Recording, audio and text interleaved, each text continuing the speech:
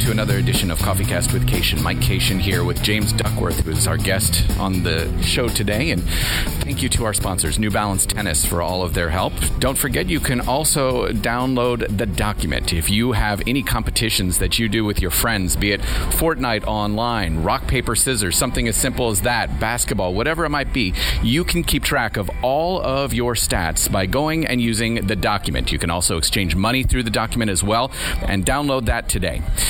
We also have Patreon sponsors, Reese Lear and Lee Stanley, who will be receiving, if James is okay with it, an autographed ball from James Duckworth for their sponsorship and buying our coffee. We are at Starbucks today. I went with the peppermint cappuccino. I'm working my way down, James, from the lattes, the very Americanized lattes, to cappuccinos, to flat whites. I'm working on it. I'm trying to get better, but I'm a bit surprised you were a very sweet thing with the caramel macchiato today. Yeah, look, I change it up quite a bit when I come to go to different coffee shops. I generally in Australia I'll generally get a cappuccino. I like the little cafes we have there, and I prefer Australian coffee. I don't blame you. I actually prefer Australian coffee too. Yeah, but so sometimes I'll go the sweet option over here, either caramel macchiato or the mocha. It's not a bad, or mocha as you Americans say. Not bad options. All right, so I guess I wanted to start with some of your background from being in Australia. We're going to talk a little bit about the injuries and everything you've been going through over the last couple of years. How close were you to coming and playing collegiate tennis in the States at Tennessee? Look, I had a few college offers when I was, I think, around sort of 17, 18 years old, just as I was doing my final year of high school. Look, I was a little bit sort of enticed, just with one of my best mates, Jared Chaplin, went to Tennessee, and it was the idea sort of floated around that I could go with him, and it could have been pretty good fun. Since he went to college, I went and visited him a couple of times, and it's a great school there, great bunch of guys who are there, also great coaches, great facilities. So a part of me sort of wishes maybe I went for a little bit, but sort of at the time I was starting to do pretty well in the juniors, sort of made top 10 in the juniors. And I had a scholarship with I got a scholarship with the Australian Institute of Sport, and that scholarship pretty much covered all my costs for about 3 years. So that they covered all my travel, all my flights, just taxis, train rides, all my accommodation, all my coaching, all my physio. So it was a pretty good scholarship, and I was sort of tracking pretty well at that stage, and we just decided, maybe just to go professional straight away probably was the better option.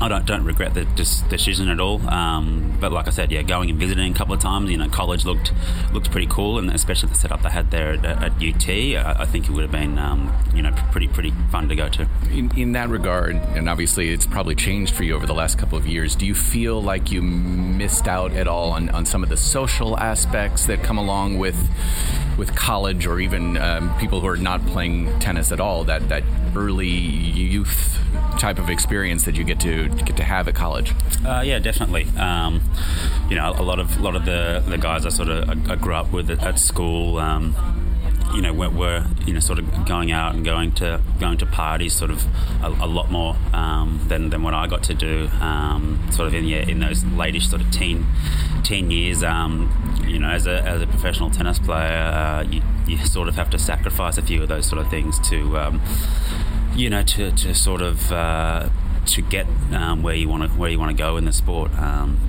The late nights aren't sort of really conducive to getting up and training hard or playing a tough tournament the next day or the next couple of days. So it's something that I probably have sort of missed out on, but I'm really happy with where my life's sort of taken me, and I wouldn't change anything. So obviously 5 surgeries over 2 years. You're now back and starting to play, obviously, at the level that I think you're happy with. First challenger title in this comeback in Cary a few weeks ago. And I guess I'm wondering what kind of perspective you have right now when you have those big moments, when you have a rather negative one like you did on Saturday in Tiburon. How are you able to bounce back from those negatives a little bit better and maybe come down off the positives a little bit more? How are you mentally now versus where you were 2 years ago? Look, you do have a different sort of perspective. Obviously on Saturday I had a tough loss to Michael Moe, who is playing great tennis right now and just entered the top 100. So he's a good player, but I was pretty disappointed with my performance. Didn't serve as well as what I would have liked. A few things I could have done better. So I guess sort of in the past I would have sort of dwelled on that probably for far longer than what I should, and far longer than what would help me as a tennis player. It probably would drag out over sort of 2 or 3 days, and I would sort of be a bit down in the dumps. But after having such a long period out of the game, and times when I was out of the game where I was fearful that maybe I wouldn't be able to get back, maybe my body wouldn't let me get back. Like I said, it gives me a bit of perspective. I've lost that match. I was, that night it was still tough. Just replaying different scenarios over in my head, coulda, woulda, shoulda. But I sort of pinch myself and say, look, you're not at home. You're not having to go through another surgery. You're not going through hours and hours of rehab each day. You're not injured. So there's always next week in tennis. That's the beauty of tennis. There's always another tournament next week, another opportunity to get better, and that's sort of the way I'm approaching it now. And I think that's probably better for my tennis and probably just my overall sort of mental well-being. All right, so what were the things that you maybe took up, or what were some of the things that you did during those injury timeouts? And we were talking about it off the air last week, how it was kind of more fits and starts. You didn't have that prolonged, you knew you were going to be out for a full year. But what were some of the things that you appreciated more when being home, whether it be social aspects or, I don't know, playing Fortnite or something stupid like that? Look, it was nice being home for a full football season. That was fun. I'm being in my both my AFL and my NRL. Went to a few games whilst I was home of those. We do a sort of a fantasy football in those as well, so I got right into that. I was lucky enough when I was home, about three months into my injury. I met a girl in Brisbane. She's my girlfriend, still my girlfriend now. She's put up with me for a long time. I'd never had a sort of a serious long-term girlfriend before, and it was something that, me travelling constantly all the time, it was tough to sort of do. So to be home for an extended period of time, I was I was able to sort of get to know this girl and spend a lot of time with her, and did a lot of things that maybe I wouldn't do until my tennis career was finished. We went on lots of different sort of holidays. Up to Noosa near in the Sunshine Coast in Queensland. Went to I'd never been to a concert before. We went to a couple of concerts, Chet Faker and Ed Sheeran concerts, which were awesome. We went on a holiday to America and to Mexico.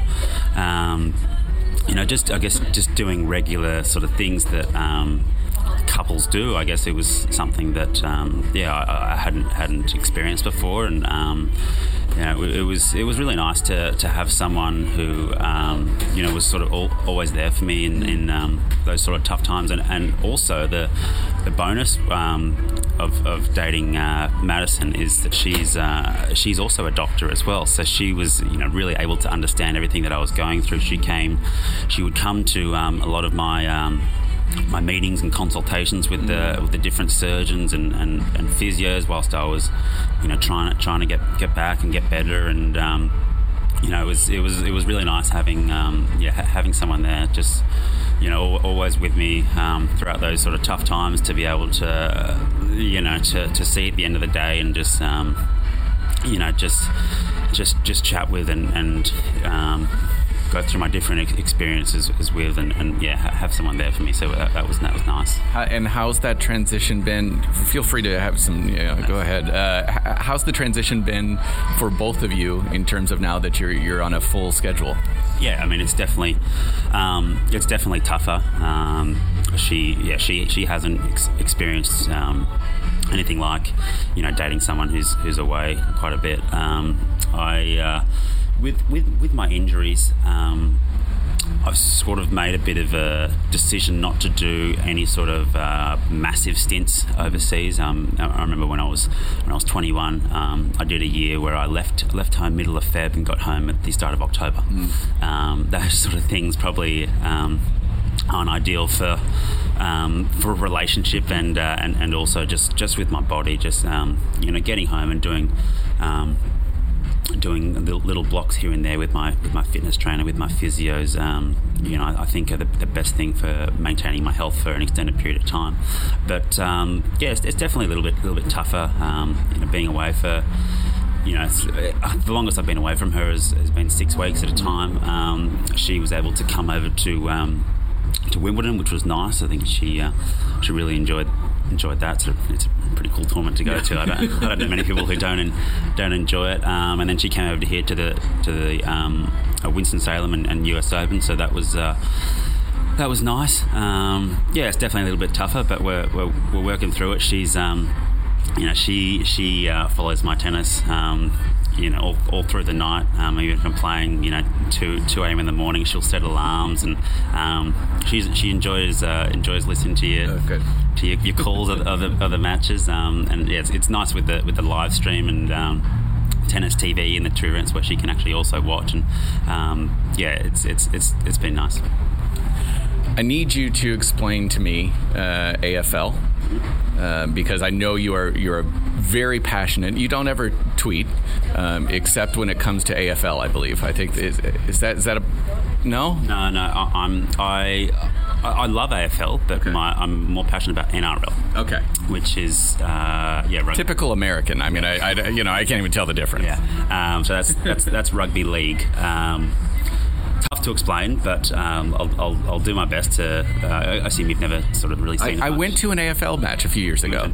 I went to AFL. I actually went and supported Gold Coast, which I understand is like the worst team to support. Yeah. So I think they came. I think they came second last this year. So they're struggling. So do you want me to explain AFL or NRL? Yeah, let's do it. I think most people are familiar with NRL just because it's a little bit more of a global sport. Yeah. The AFL part, it boggles my mind. Yeah. So I haven't grown up with AFL. I've just sort of watched it quite a lot in the last probably few years. I'm from Sydney, so it's not as popular there. But so AFL, I'm not sure if it's. I couldn't tell you if it's 18 or 22 people in the field. It's something either 18 or 22. And anyway, basically the goal is there's four posts at either end of the field. If you kick it through the middle 2 posts, you get 6 points. If you kick it through the outer 2 posts, you get 1 point. And to move the ball around, you have to either handball the ball.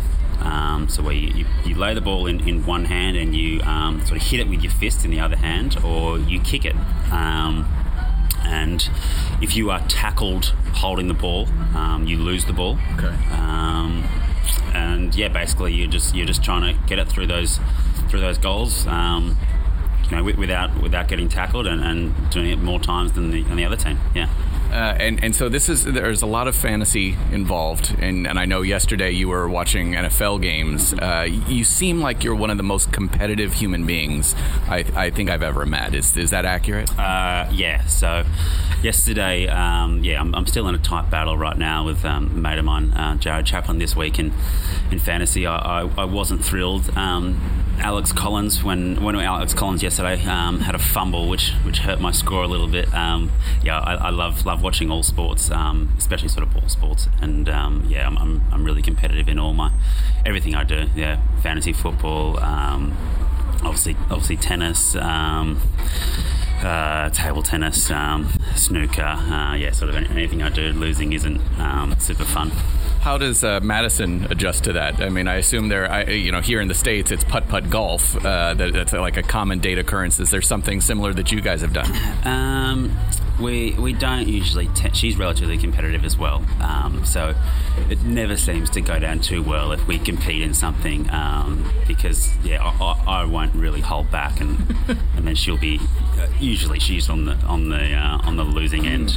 She won't admit that, but. Right. If I win, it's never usually great. And then when I'm playing other than tennis, when I'm playing someone else in some sort of game, she's genuinely cheering for them. Likes to see me lose. I think that's completely normal, though, and especially for somebody who had to go through university and a doctor, that whole situation, they tend to be pretty competitive as well. So you obviously, the big storyline was against Andy Murray at the U.S. Open, and I know I expressed this to you. I was doing some of the radio call and just getting to tell your story. Tell me what you were telling me off the air last week about coming back, playing at the French, and then your next tournament, and this transition that you had to make. Because listen, I'm being blunt here. I said that coming back from working at the U.S. Open to doing a challenger where the equipment's a little bit different and all that, it was really hard for me. Tell us about your experience at the French, and then right afterwards. Yeah, so it was awesome to get into. I was the last in French, and got in and played. Had a tough draw. Played Cilic first round.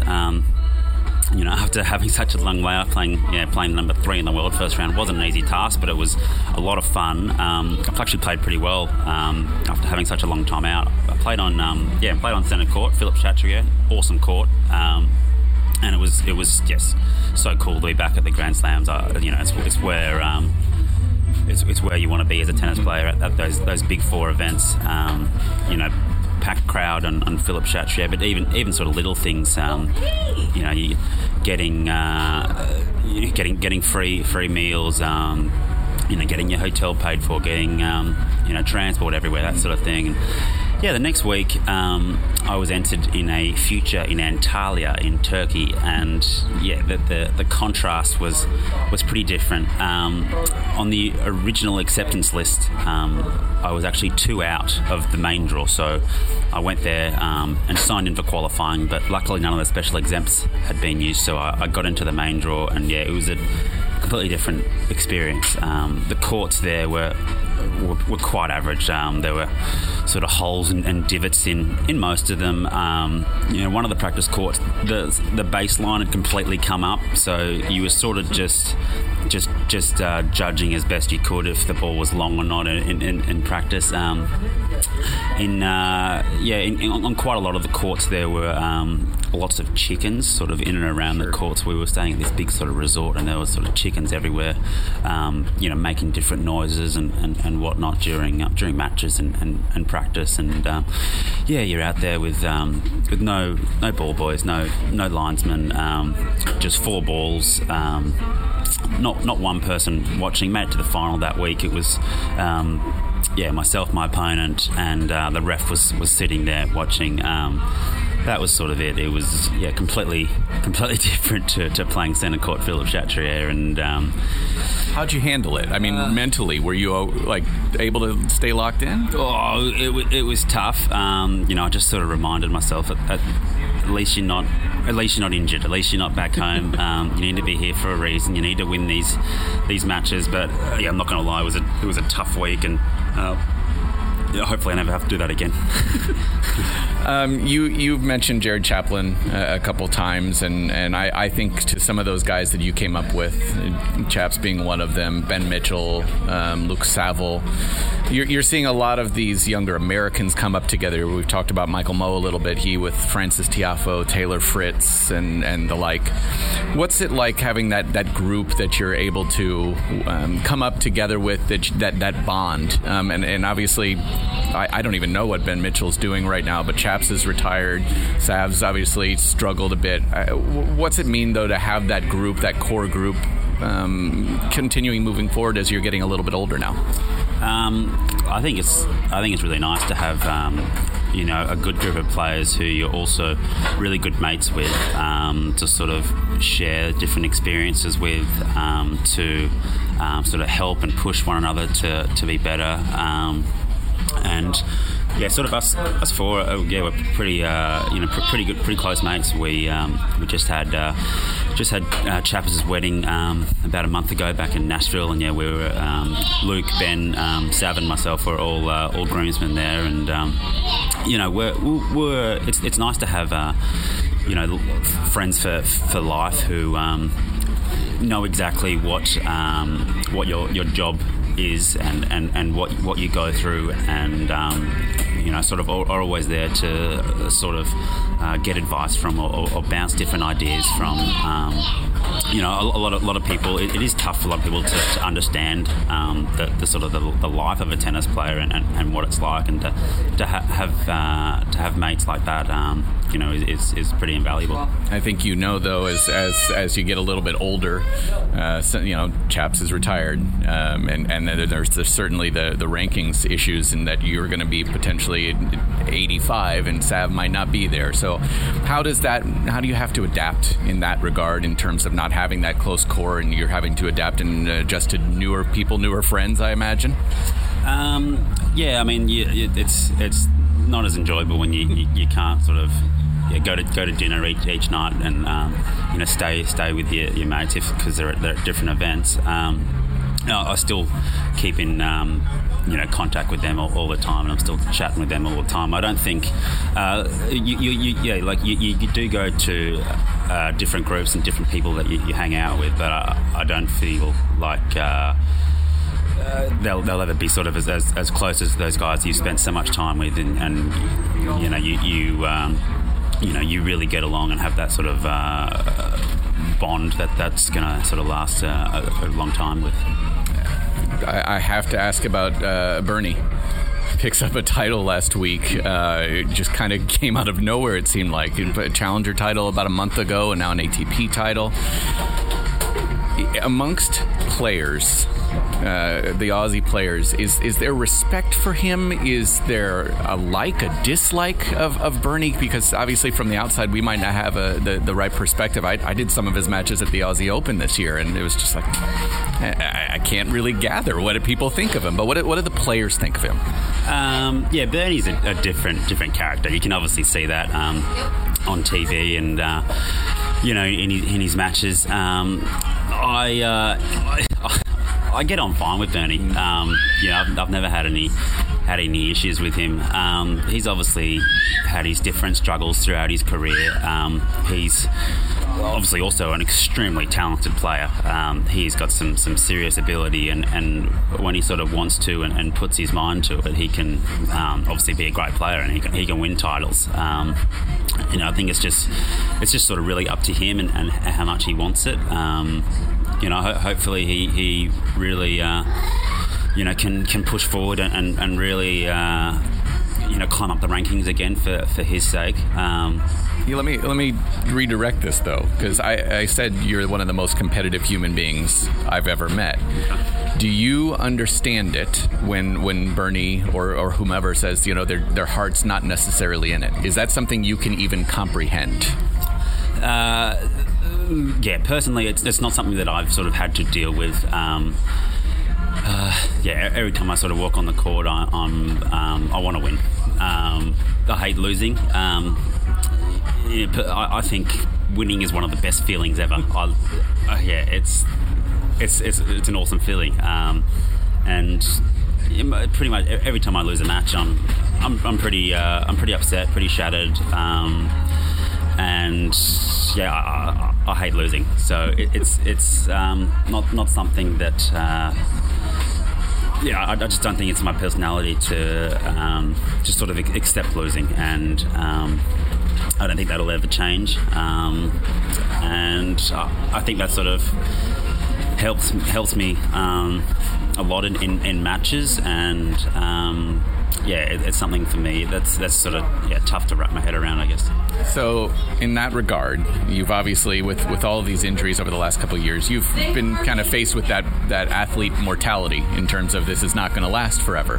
Have you found anything else to this point that will allow you to have that same competitive spirit when you get into quote unquote real life? Yeah, post tennis, I'm really not sure what I'm going to be doing. I have an interest in all sports. Whether or not it's tennis that I'm involved in later, I'm not sure. I've helped out bits and pieces at times at the National Academy that I train at, just with a lot of the younger players, just chatting to them a little bit about matches and their schedule and where they're going and that sort of stuff. So maybe I could go into the coaching path, but I'm really not sure right now. And I mean, you're going to be like Leighton Hewitt. You're just going to keep playing until you're 62 years old. I would love that.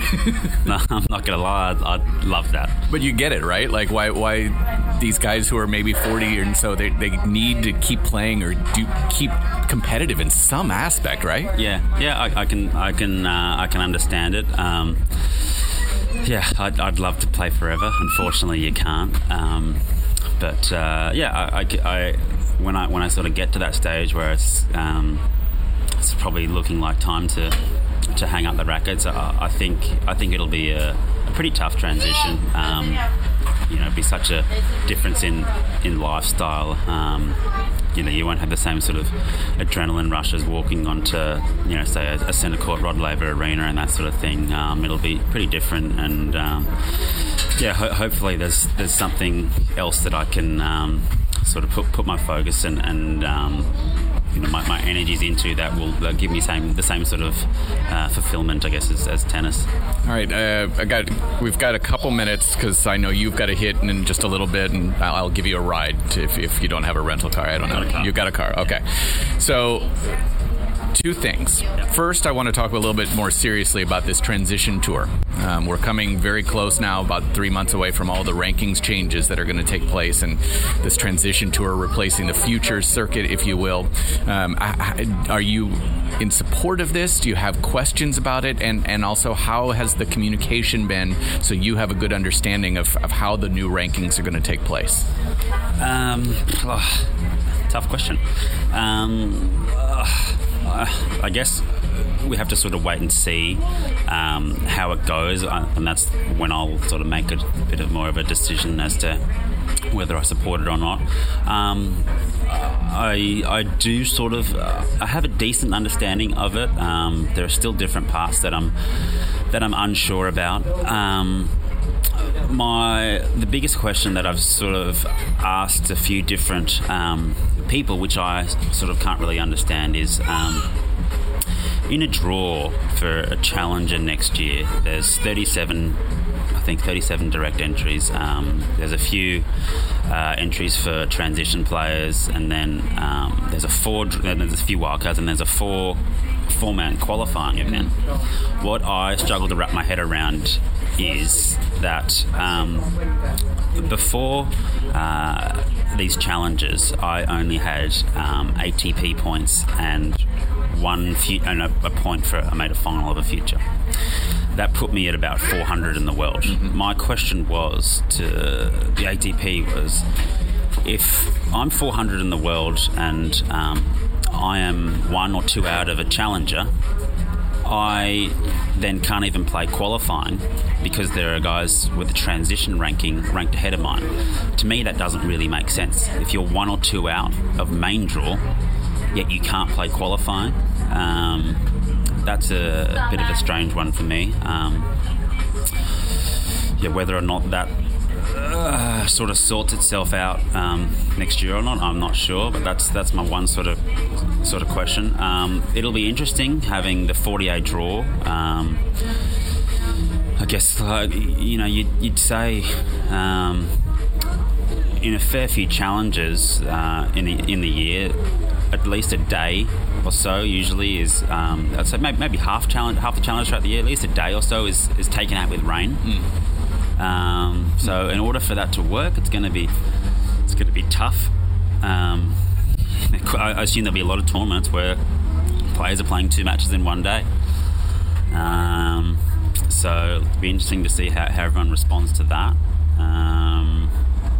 I think it's good how they're trying to get more hospitality for everyone. And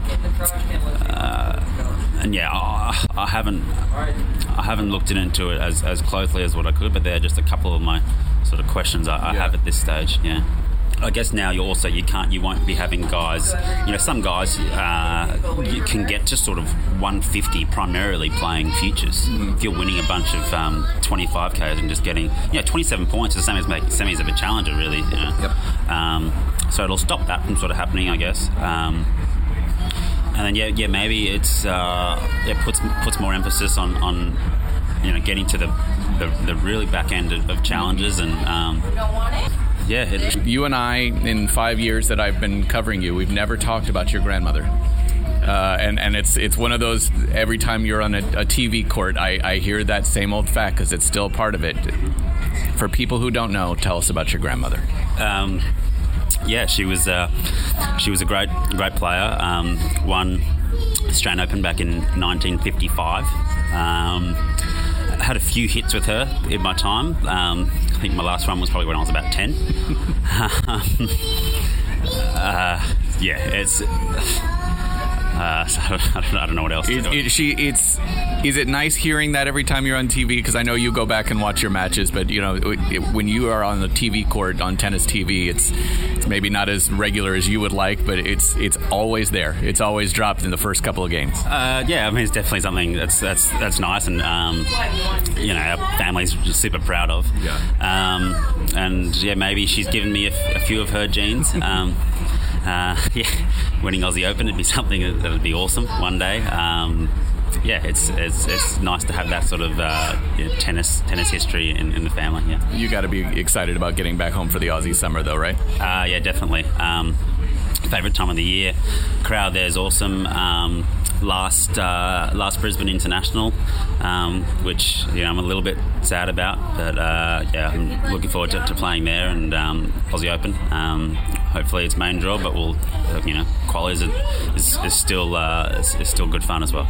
Well, James, thank you very much, and I hope the coffee was all right. Yeah, that's good. Thanks. Thank you.